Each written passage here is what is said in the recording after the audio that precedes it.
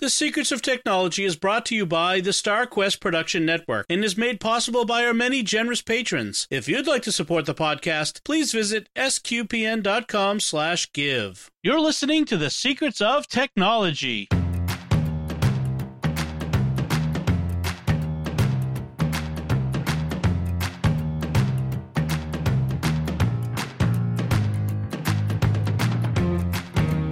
Hi, I'm Dom Bettinelli, and you're listening to The Secrets of Technology, where we discuss the technology news that's important to you from a uniquely Catholic point of view. And joining me today on the panel are Father Michael Gossett. Welcome back, Father. Dom, it's really good to be back. It's been a while. As we were just saying before we started, we haven't had you on since June, so it's great to have you here. I hope you're having a great summer. And Thomas Sanjurjo. Hi, Thomas. Hey, Dom. It's good to be back. Yes, it is. It's excellent to be together and talking about tech again. It's the doldrums of summer. So people sometimes say, "Oh, there's no tech news." There is tech news. Let me tell you, folks. Oh man! But today we're having a little bit of fun. There's a lot of negative tech news, unfortunately, and we've been immersed in that for long enough. And we've been having some fun the last few weeks, talking about some some stuff that's a little closer to home, less about the big, scary stuff, and hopefully more about the day-to-day tech use, hopefully. Although, our first topic today, we'll get right into this, is about a big topic, but sort of a fun big topic, I think. And far away. And far away, exactly. This summer, we've been commemorating the 50th anniversary of the Apollo moon landing, the Apollo 11, and so we've had space on our minds.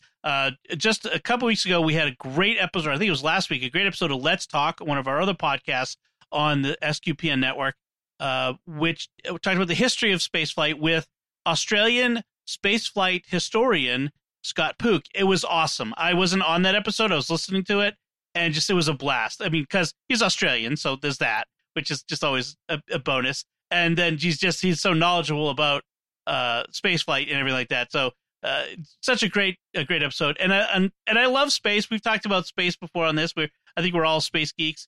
And so there was an article recently at Gizmodo that the headline is, of course, designed to cause controversy and get people riled up. And the headline is, "Why Humans Will Never," or it just says, "Humans will never colonize Mars." And that's like, boom, shot across the bow to every space geek out there, because we're all like, no, this is the thing. Like, we're all, we need to colonize Mars. That's the next big step. So the premise is that there are several obstacles, and we could get into them as we talk about it a little bit. But the big thing that they say, one of the big things, is radiation. Even though we know we can bury our space habitations, on the other planet, it'll take time. And eventually we could maybe mine underground and get protection that way. But the fact is, in the short term, there will be unacceptable levels of radiation exposure, huge cancer rates, and all kinds of stuff like that for colony. This isn't just like visit, stay there for a few months and come home, but to have a permanent colony on Mars, a permanent, like Elon Musk is his goal is. So let's start there. Do you agree with the premise of this story at Gizmodo, this idea that humans will never colonize Mars? And then we can talk about the moral implications of, should we colonize given what we know might happen to people? So let's start with the agree with the premise first.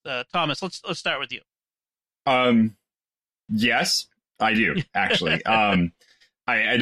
I don't agree with the way it's stated, because the article goes through and provides a lot of technical limitations. It does get into a little bit of the moral question, but the technical limitations is what it stays focused on. And that is never going to be our boundary in space, because we're going to solve stuff. The boundary in space is always going to be the viability of it. So why are we going to colonize Mars? And that's kind of where I think it's an interesting article, because it talks about a lot of the challenges, but there's already proposals for a magnetosphere. Like, NASA already has an idea to make an entire magnetosphere for the planet. And that's part of what they would say needed to be done if we're going to start even thinking about like terraforming Mars, or just putting astronauts there for a long period of time. So the technical challenges, I don't think are a limitation, but I think like why. Trying to justify it to people here is always going to be the really big trick with anything we do in space. We'll get into that. I want to get into that then. But Father, I want to get from you then. What do you think? Did you agree with the premise of the article that humans will never colonize Mars? I really don't want to, but I feel like I sadly have to concede.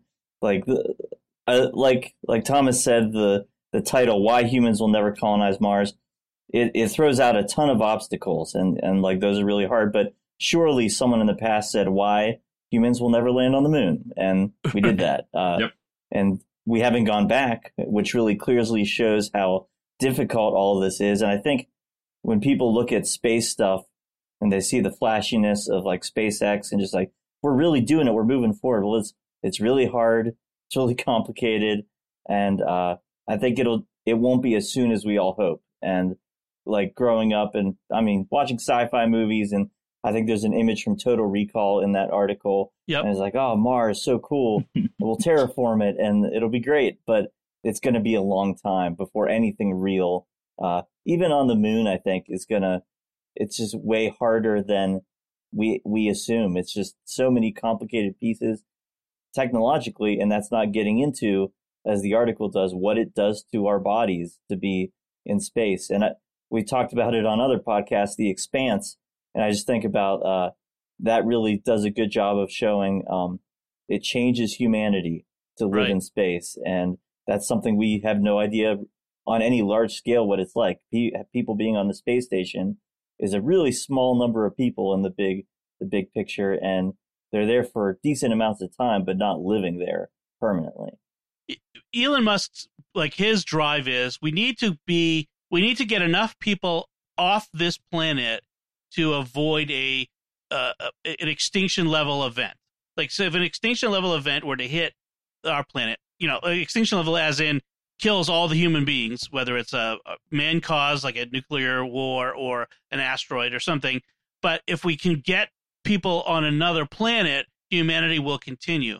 And I think that is an essentially either agnostic or even atheistic point of view. It's based on the idea that because we are material, because we're not spiritual, and because there isn't a God who loves us and protects us and has a plan for us, we have to protect ourselves from a cold, cruel, uncaring universe.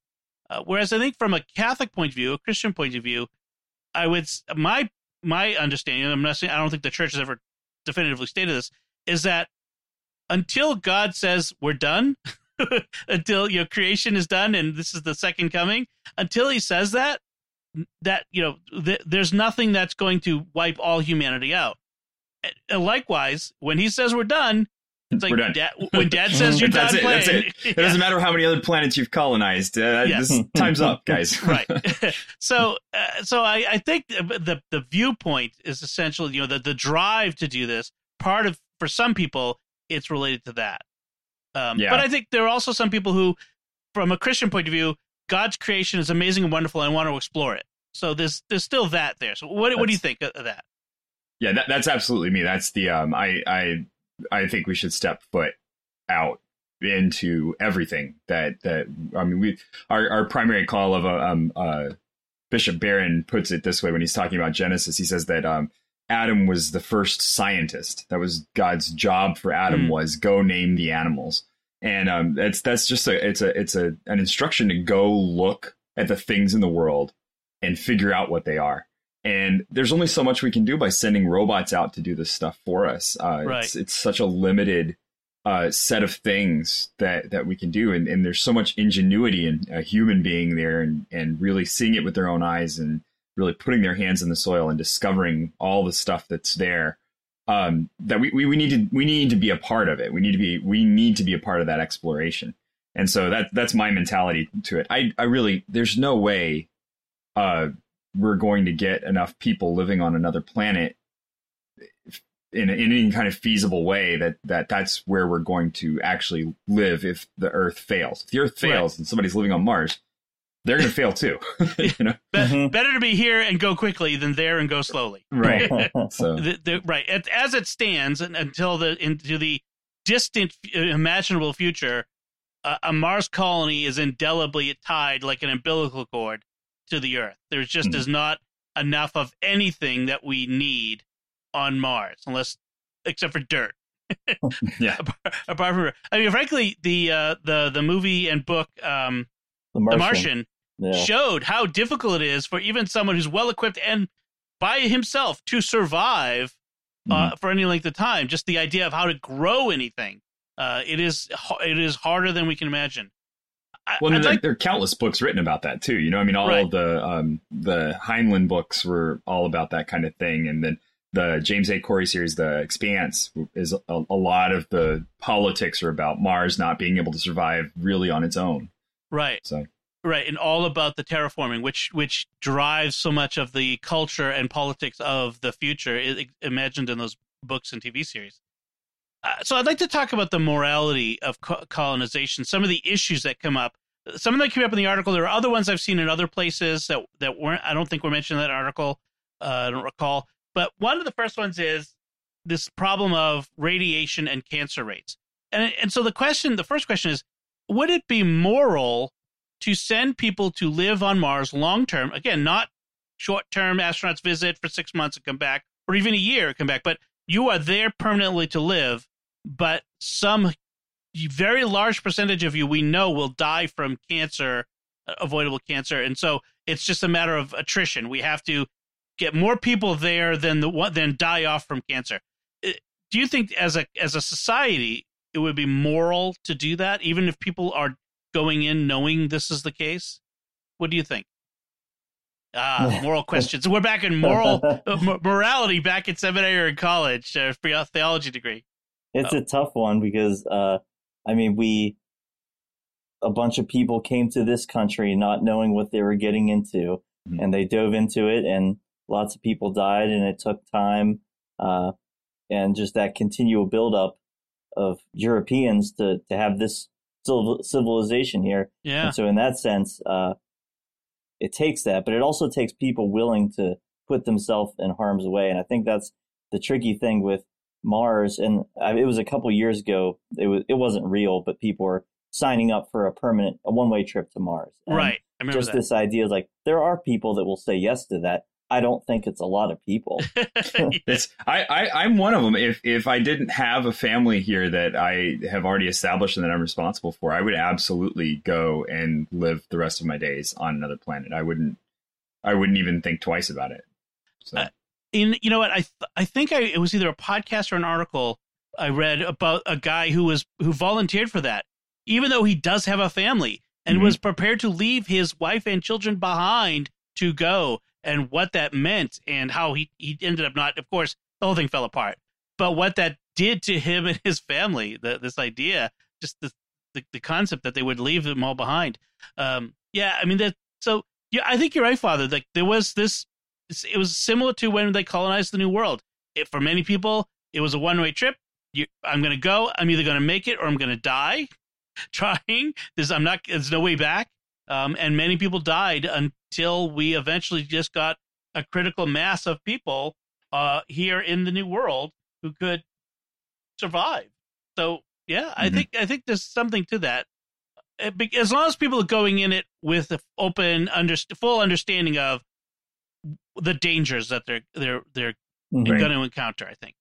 Right. And I think you always have the explorers and the Marie Curies who are, knew full well what she was doing with radioactive material and still wore a piece right against her skin to see what the cancer would do to her. And that was that was one of the things that she understood what the risks were. She understood what was happening, but she still was interested in advancing science in such a way that that was one of her experiments. And I think that's it's an incredible sense of humanity that says, my life is bigger than just this meaty stuff that I'm made of, Right.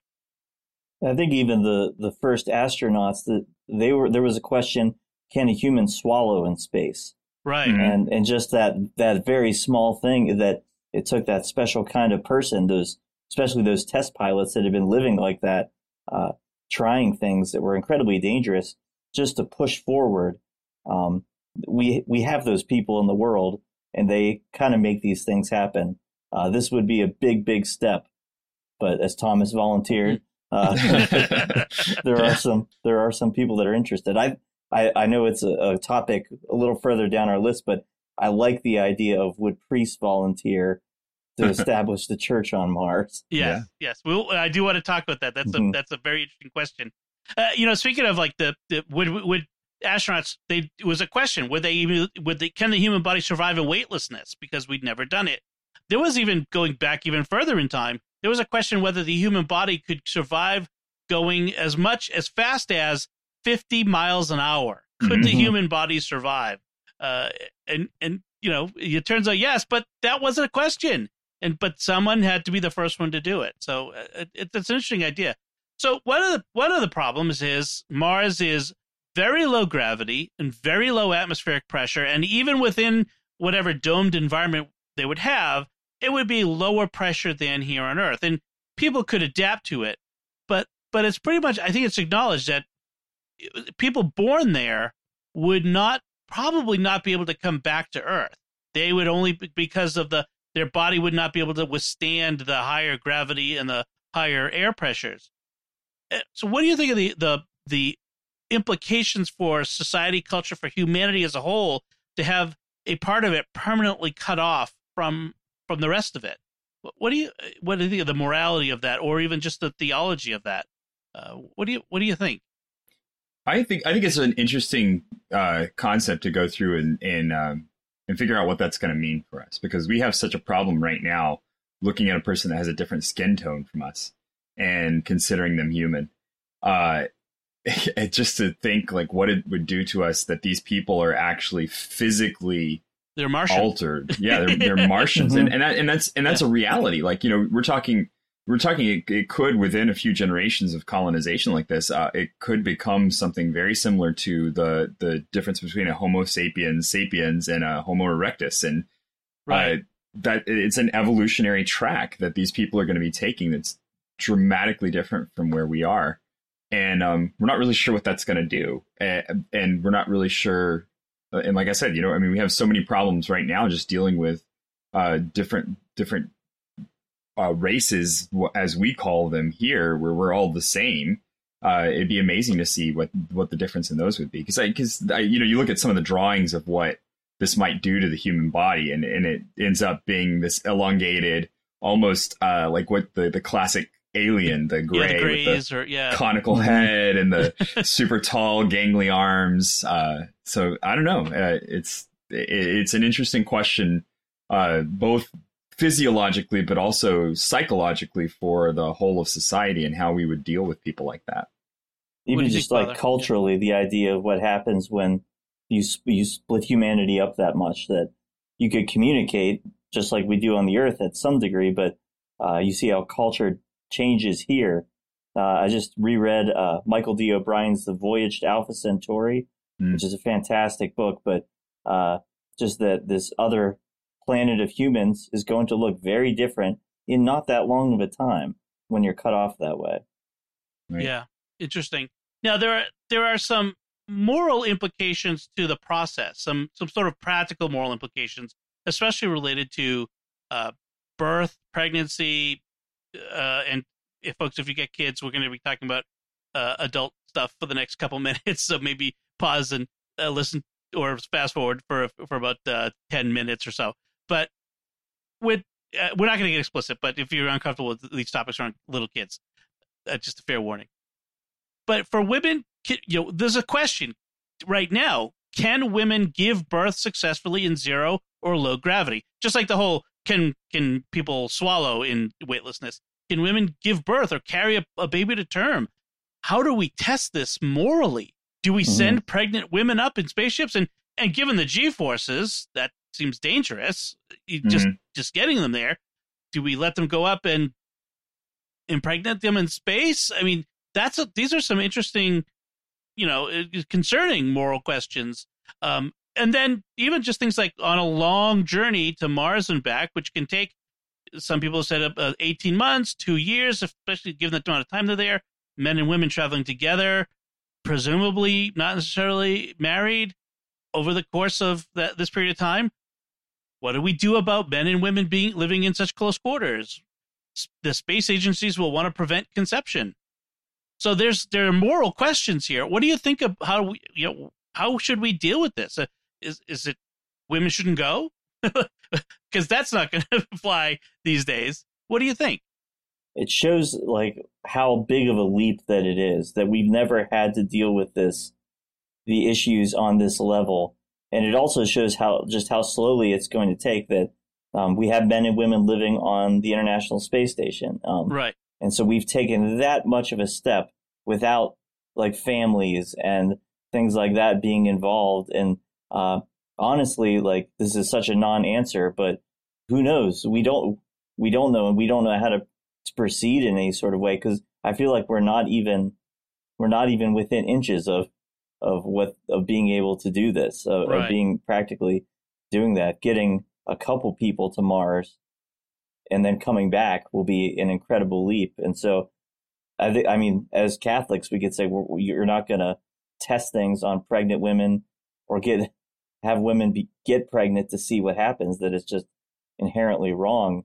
And so there are going to be complicated steps and questions down the line when we actually can get the capacity to do this. Hopefully we'll be at a place societally where our voices as Catholics, as moral voices, will be heard. I don't think today we're in a position where our voices would be heard. Hopefully when the time comes, we will have regained some of our moral voice in society. What do you think, Thomas? Yeah, I it's an interesting topic. There's a lot of difficulties to it. I think that anytime you're talking about a trip like this, you're looking at something that's completely foreign to us. But also, there's a lot of precedent for this historically, because you had voyages in the Age of Sail that would take months, and you would leave out, and there would be months long periods where people were together. But again, it was all male crews for a majority of them. But there still is, even in that, there is precedent of mixed crews, especially on pirate ships. Right. And whaling you didn't ships, have, by the way. Yeah. Yeah. And you didn't have like a rampant problem with this kind of stuff, because there was a camaraderie that was built between the crew that, no, we're a crew, we're a family, we work together, we do everything together, and we take care of each other in the ways that we need to. So I think that's a lot of what you would end up finding in this situation. And I really do believe that most of the people that they're going to send on the first mission are probably going to be married people, because there's this kind of implication that being a married person, there's some intrinsic value to getting them back. They're not just like, we're not sending them out there just as like this just to die person afloat out there in space. And so I really do. I hope that that's a consideration that goes into it, is like sending some people that are family people, because of that connection back to home that they'll have as they go. And then it sends a message that, like you said, that we intend to bring them back to their families. Right. Exactly. That's a good point. Actually, and that would kind of not necessarily solve. It's not that married people never stray, but certainly if you're an astronaut and there's two of you in a space station and you're not married to each other, and one gets pregnant, everyone kind of knows what happened. Right. So there is a bit of pressure to not, stray on that. So that would probably be worthwhile to think about. But these are interesting moral questions that we will have to deal with or struggle with at some point down the line. And I find them fascinating to think about, and to kind of consider, are they obstacles to colonization and heading out there? Now, one thing, Father, you hinted at, was one of my questions was, how do you think the church would deal with this going outward into space to permanent settlements, whether they are more like military bases or government bases or colonies, if those could happen either on Mars or on the moon? How would the church deal with that? At what point, what size of an organization or a settlement would we have to have before we start saying we need a chaplain there, for instance? What do you? And Father, would you be among those to volunteer? That's my other question. So to me, it seems like a priest or an order of priests would be pretty solid volunteers for something like that. Yep. Especially once when you think about the kind of culture that we'd be exporting to another planet, that if it's as secular as we're experiencing now, you're going to want to make sure that the faith goes there, and that that it's not just, I don't know what Elon Musk believes in his heart, but it's not just sort of a humanist utopia on another planet. But and so I could see that the church would want to have somebody go on, even, and I just think it's a sci-fi book series or movie series waiting to happen of that story of what the church took to evangelize on another planet, how, like, as Catholics, that connection to Rome, what that would look like when you're on another planet. I think it's with the moon that it belongs to the Diocese of Miami. Am I right? No, because that's where Orlando, actually. Orlando, right? yeah. So Thomas's diocese, right? It's the one next door to me. Yeah. Oh, okay. So the Bishop of Orlando is the bishop over Cape Canaveral, where the astronauts took off from. And so, according to the old Age of Exploration precedent of the 1400s, 1500s, that meant that bishop is the one who is the first apostolic administrator for the new land. So, yep. Which means he'll also be Mars, because we're launching stuff from Mars to from the moon to Mars. So that's right. So the real interesting thing will be when there's enough people, the Diocese of whatever, Mount Olympus, that gets established as its own thing. That will be an interesting era. Yeah, I've seen, there are books that imagine, like, priests going out and evangelizing aliens and that sort of stuff. So that's a little bit further out. I'd love to see something a little closer to home, like Andy Weir's books, like The Martian and his second book, Artemis, or The Expanse, something that was a little closer to our reality, a little more near future fiction that sort of imagines that, but from a priest or religious going out and to the moon and to Mars. That would be very interesting to me. I'd love to see that. Well, there's really good history of that too. With you have the colonists coming to America as well. Really, the first explorers coming to America, and there's a lot of rewriting of history that goes on nowadays and says, well, they were horrible and they tried to convert all the natives and everything. But really, if you look at the actual journals of these men that came across, they were there for the cruise. That was their purpose. The crews then found natives, and the crews tried to use the church as sort of a hammer to knock these people into order, and the priest kind of got caught up in it, and that's where a lot of that ended up happening. And so, but the priests were there primarily for the crews that they were with, and I think you'd have something similar if you sent a Catholic to space, if you send a Catholic to Mars. You're gone for a year and a half. That's pretty much the low end on the timeline that we're looking at, and that's a long time to be away from communion, to be away from confession. You're not meeting your obligations if you're in there, and so something would have to happen. Something would have to give in that situation. It would be very interesting. Perhaps even enough hosts to last you for a year, some odd, to get back.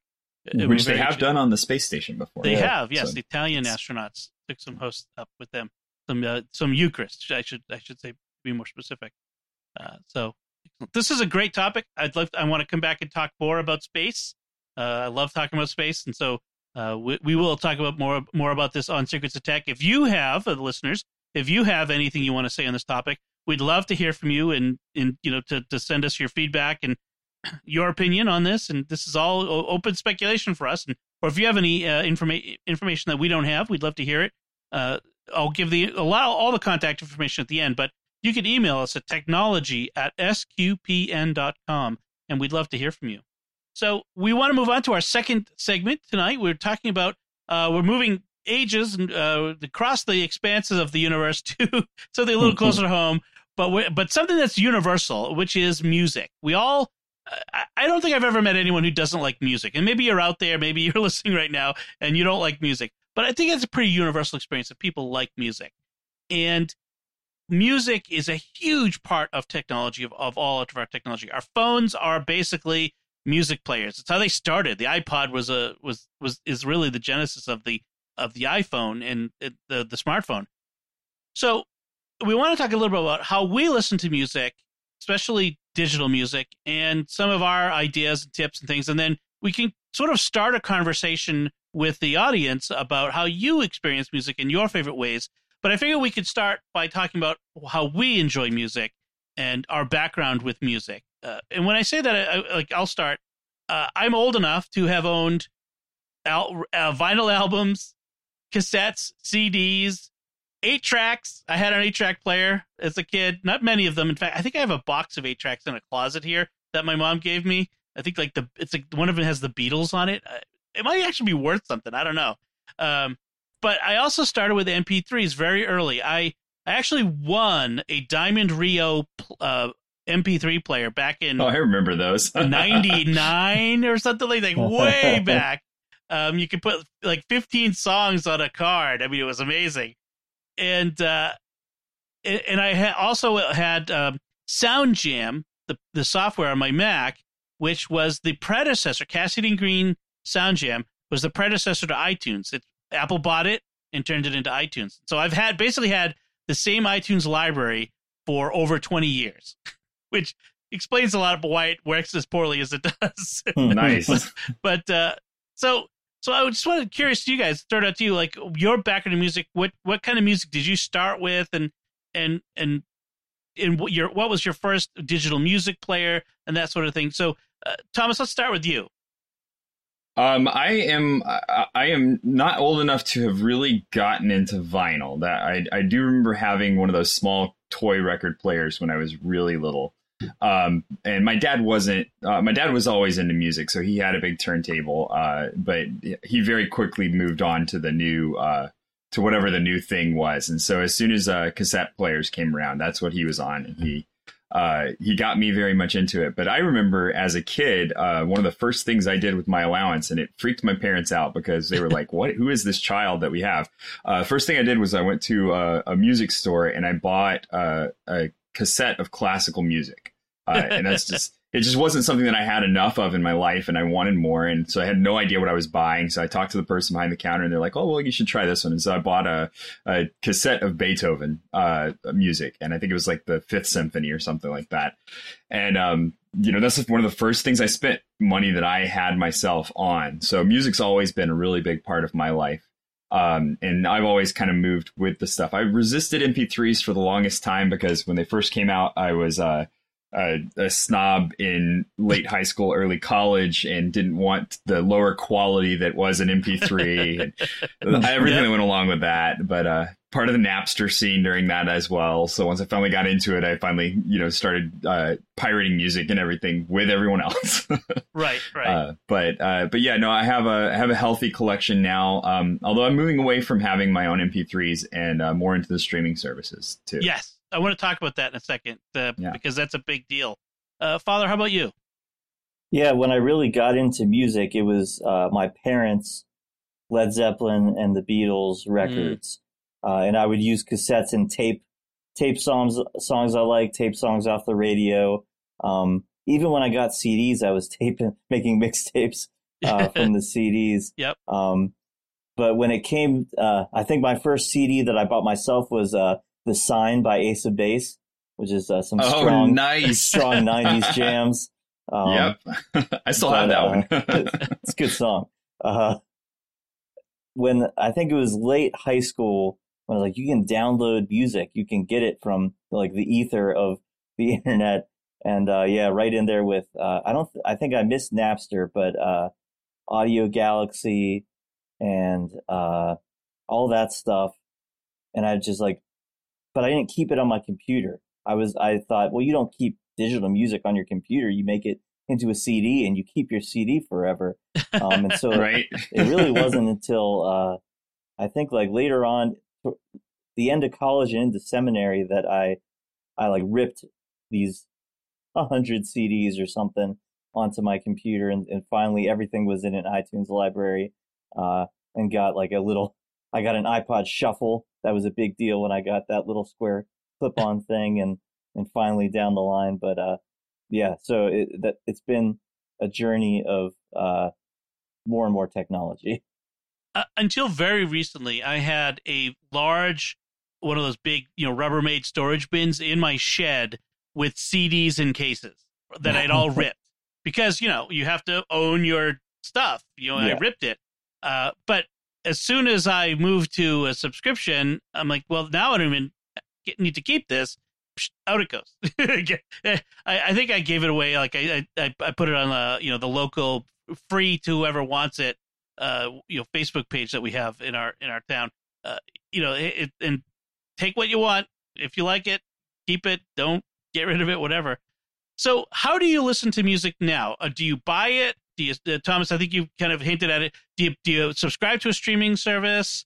Do you prefer to buy music? Do you buy music and stream it? Do a little of both. What do you do now, Thomas? I'll start with you. I am cheap. I am cheap. So I have a Pandora account, and that's really how I keep up with music too, because it's kind of a natural radio selection of things that I like. And my kids have gotten into it too, so they have things that they like, and they start up channels on there, and they use the channels to discover new stuff. And I rarely buy music, but I do buy tracks that I really enjoy to be able to throw some money at the artists, because I want to support them. If I'm really loving something, I will definitely buy their music just to try and give them some support. So is Pandora still like you can't choose the music you want? You pick a song to start, and then it's plays similar music, right? Yeah, and it plays basically what it does is it has like tags that are placed on any given kind of music, and you pick a song or an artist, and then it makes a radio station based off of that song or artist, and so it just grabs a whole bunch of other stuff that has similar tags, and then you thumbs up or thumbs down, and it can kind of narrow. It can get really good too. Like I have a couple of stations that I really like that are exactly what I want to hear when I go to that station. It plays nothing but music that's exactly right for that station. Cool. All right, Father, what do you do? What's your preference for music? I've tried Apple Music twice, I think, and I still just buy stuff. It's this strong feeling of like, well, it's not really mine, and maybe it's still not really mine. It may be deep in the user agreement, but it's just this sense of, if I'm just streaming everything, I don't really have it. And I really like to buy a whole album. And that's just a really appealing thing to me, to buy a whole album and to kind of like enter into that experience. Right. I really like that you can find that one song. Like, I don't like any other song by this artist, but I can buy just this one, is a great thing. But I hate how lazy it's made me and sort of superficial about music. And so I still like to get an album, listen to the whole album, and sort of experience that way. So I buy everything and kind of sync it with, what's the Apple service? iTunes Match. iTunes Match, yeah. So I've been using that for several years now to have everything on my phone and my computer and everything like that. Well, there are those songs on albums that like you don't like the first time you hear them, but after you've listened to the whole album a few times, you're like, man, that's a really great song.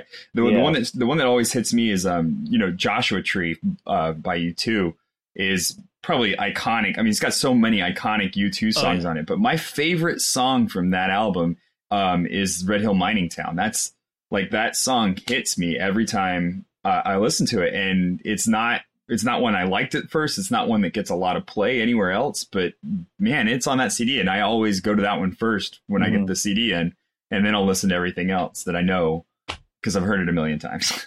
Joshua Tree is the one I wore out the cassette tape because I had one of those cassette players, one of those Walkman that auto reversed, and so it would just be in there all day long playing and playing. There you go, man. Out. I can't wear out my digital music. So I have 13,500 songs in my iTunes library. Oh my gosh. I could listen to music for 36 days without repeating anything. I have a lot of music. I love music. I resisted Apple Music for a long time. I kept saying to myself, look, here's the value proposition. It's $120 a year.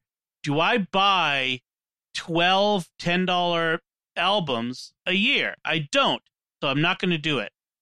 And then about 4 or 5 months ago, Apple was about to announce the streaming service, and I said, I have a hunch that their TV streaming service will be bundled with somehow with Apple Music, and I want to be in on that. So I'm going to get Apple Music to be ready for it. Of course, they didn't release it. And we don't know what the deal is that's going to be out this fall. But I started listening to Apple Music, and the convenience of, I'm one of those people like I hear like a song in my head and I want to hear it. I want to play it. And I have millions of different songs in my head. I don't know what it is. I'm a music person, and I can grab it, any song at any time, anytime I'm inspired by like something that triggers a memory. When Burt Reynolds died, I got the Smokey and the Bandit album, I mean, it just, and that became our soundtrack for our trip to that we took as a family, a 2-week road trip we took last year. It kind of became our soundtrack. Eastbound and Down. I mean, just that ability to hear anything at any time was amazing to me.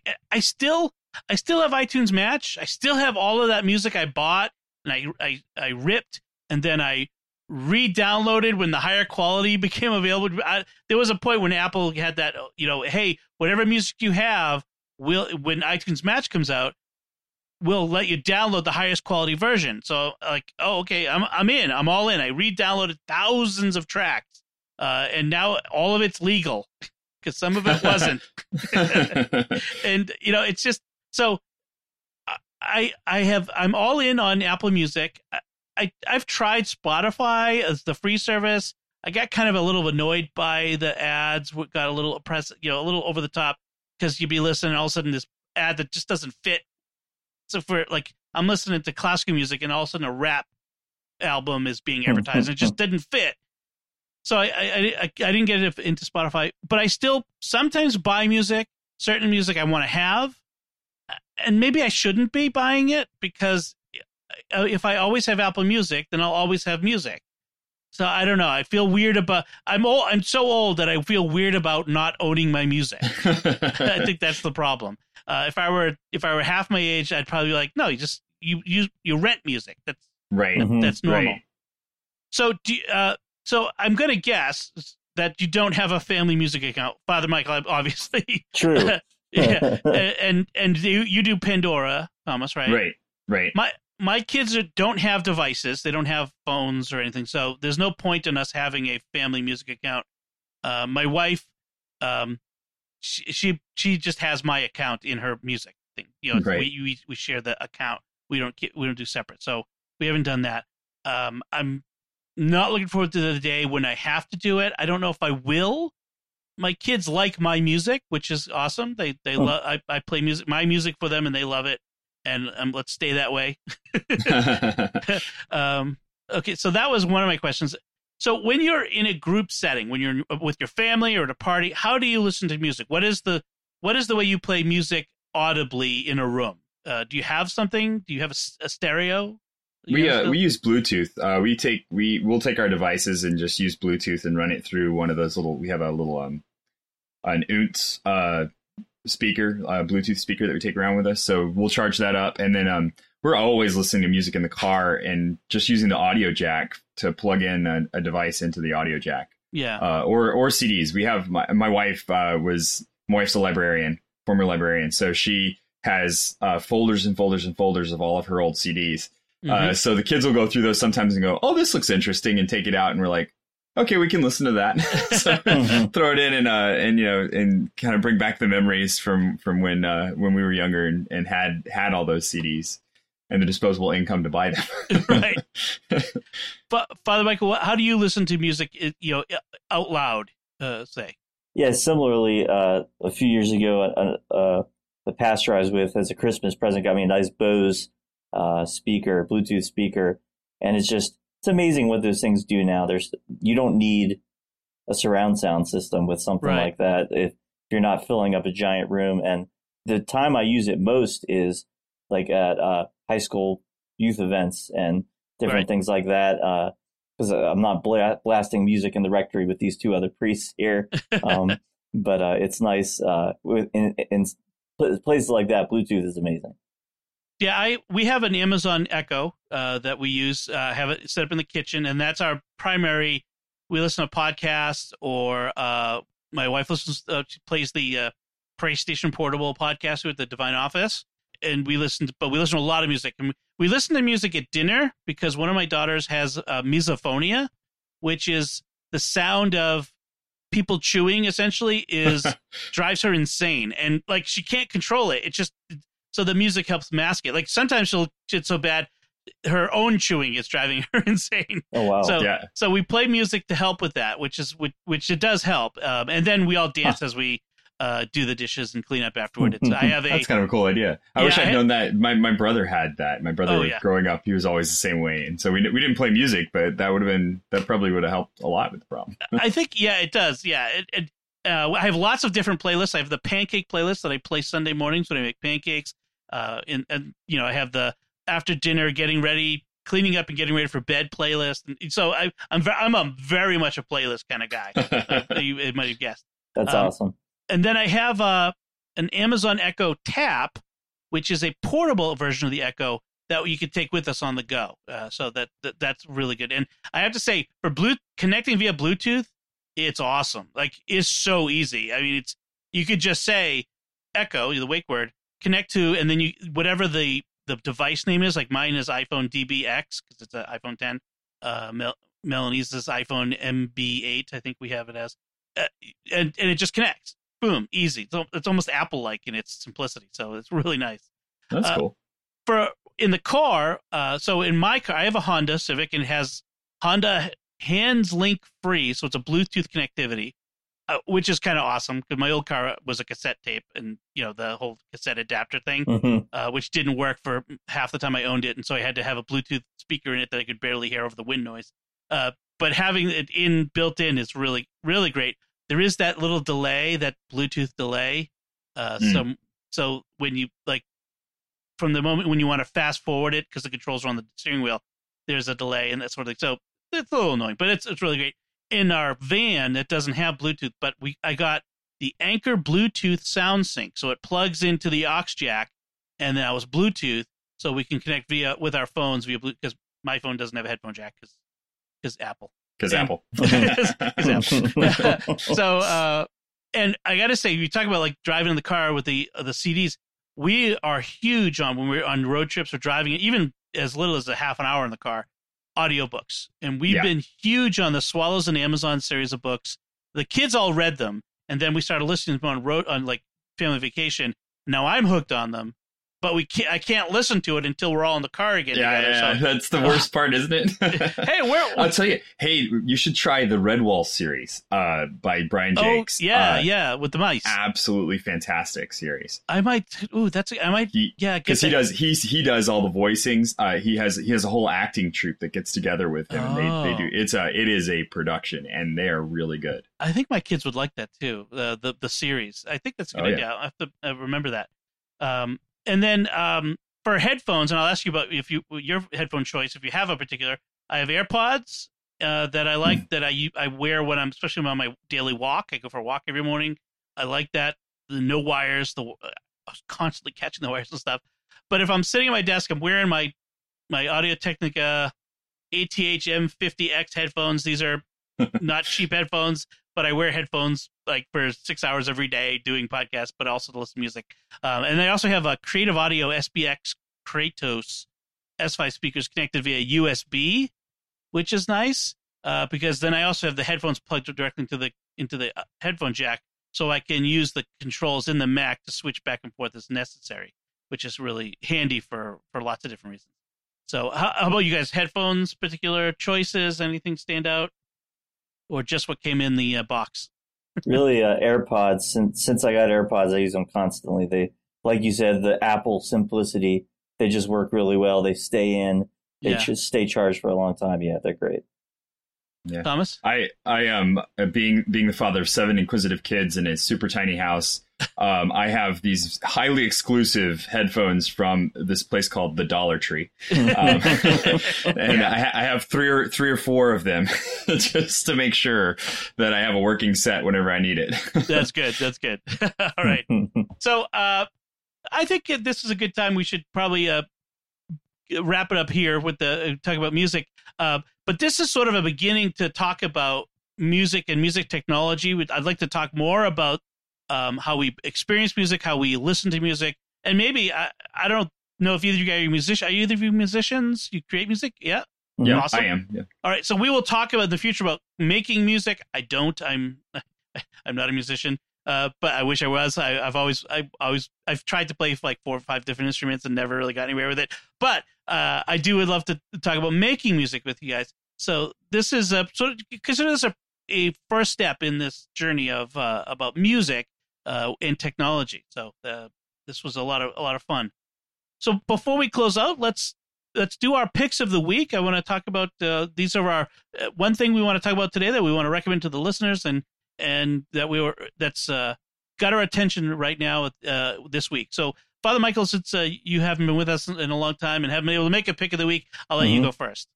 Yeah, so this is tied into the making music, and it's just it's a cheap little piece of technology that is the best version of it that I've ever found, and it's the Snark guitar and bass tuner. There's a million expensive guitar tuners, but this Snark is like this. It's less than $9 on Amazon, and you just clip it to the top of your guitar, and it works perfectly. And I've seen so many like professional musicians using this little junky guitar tuner. You don't need to have anything expensive. This is amazing. It's the one to buy. Awesome. Yeah, I always recommend it. That is always a good tip. Like when someone just says, "Don't ignore everything else. Buy this. This is the only one to get. Don't consider it." So, folks, if you're looking for a guitar tuner, go get this one. Awesome. Thank you, Thomas.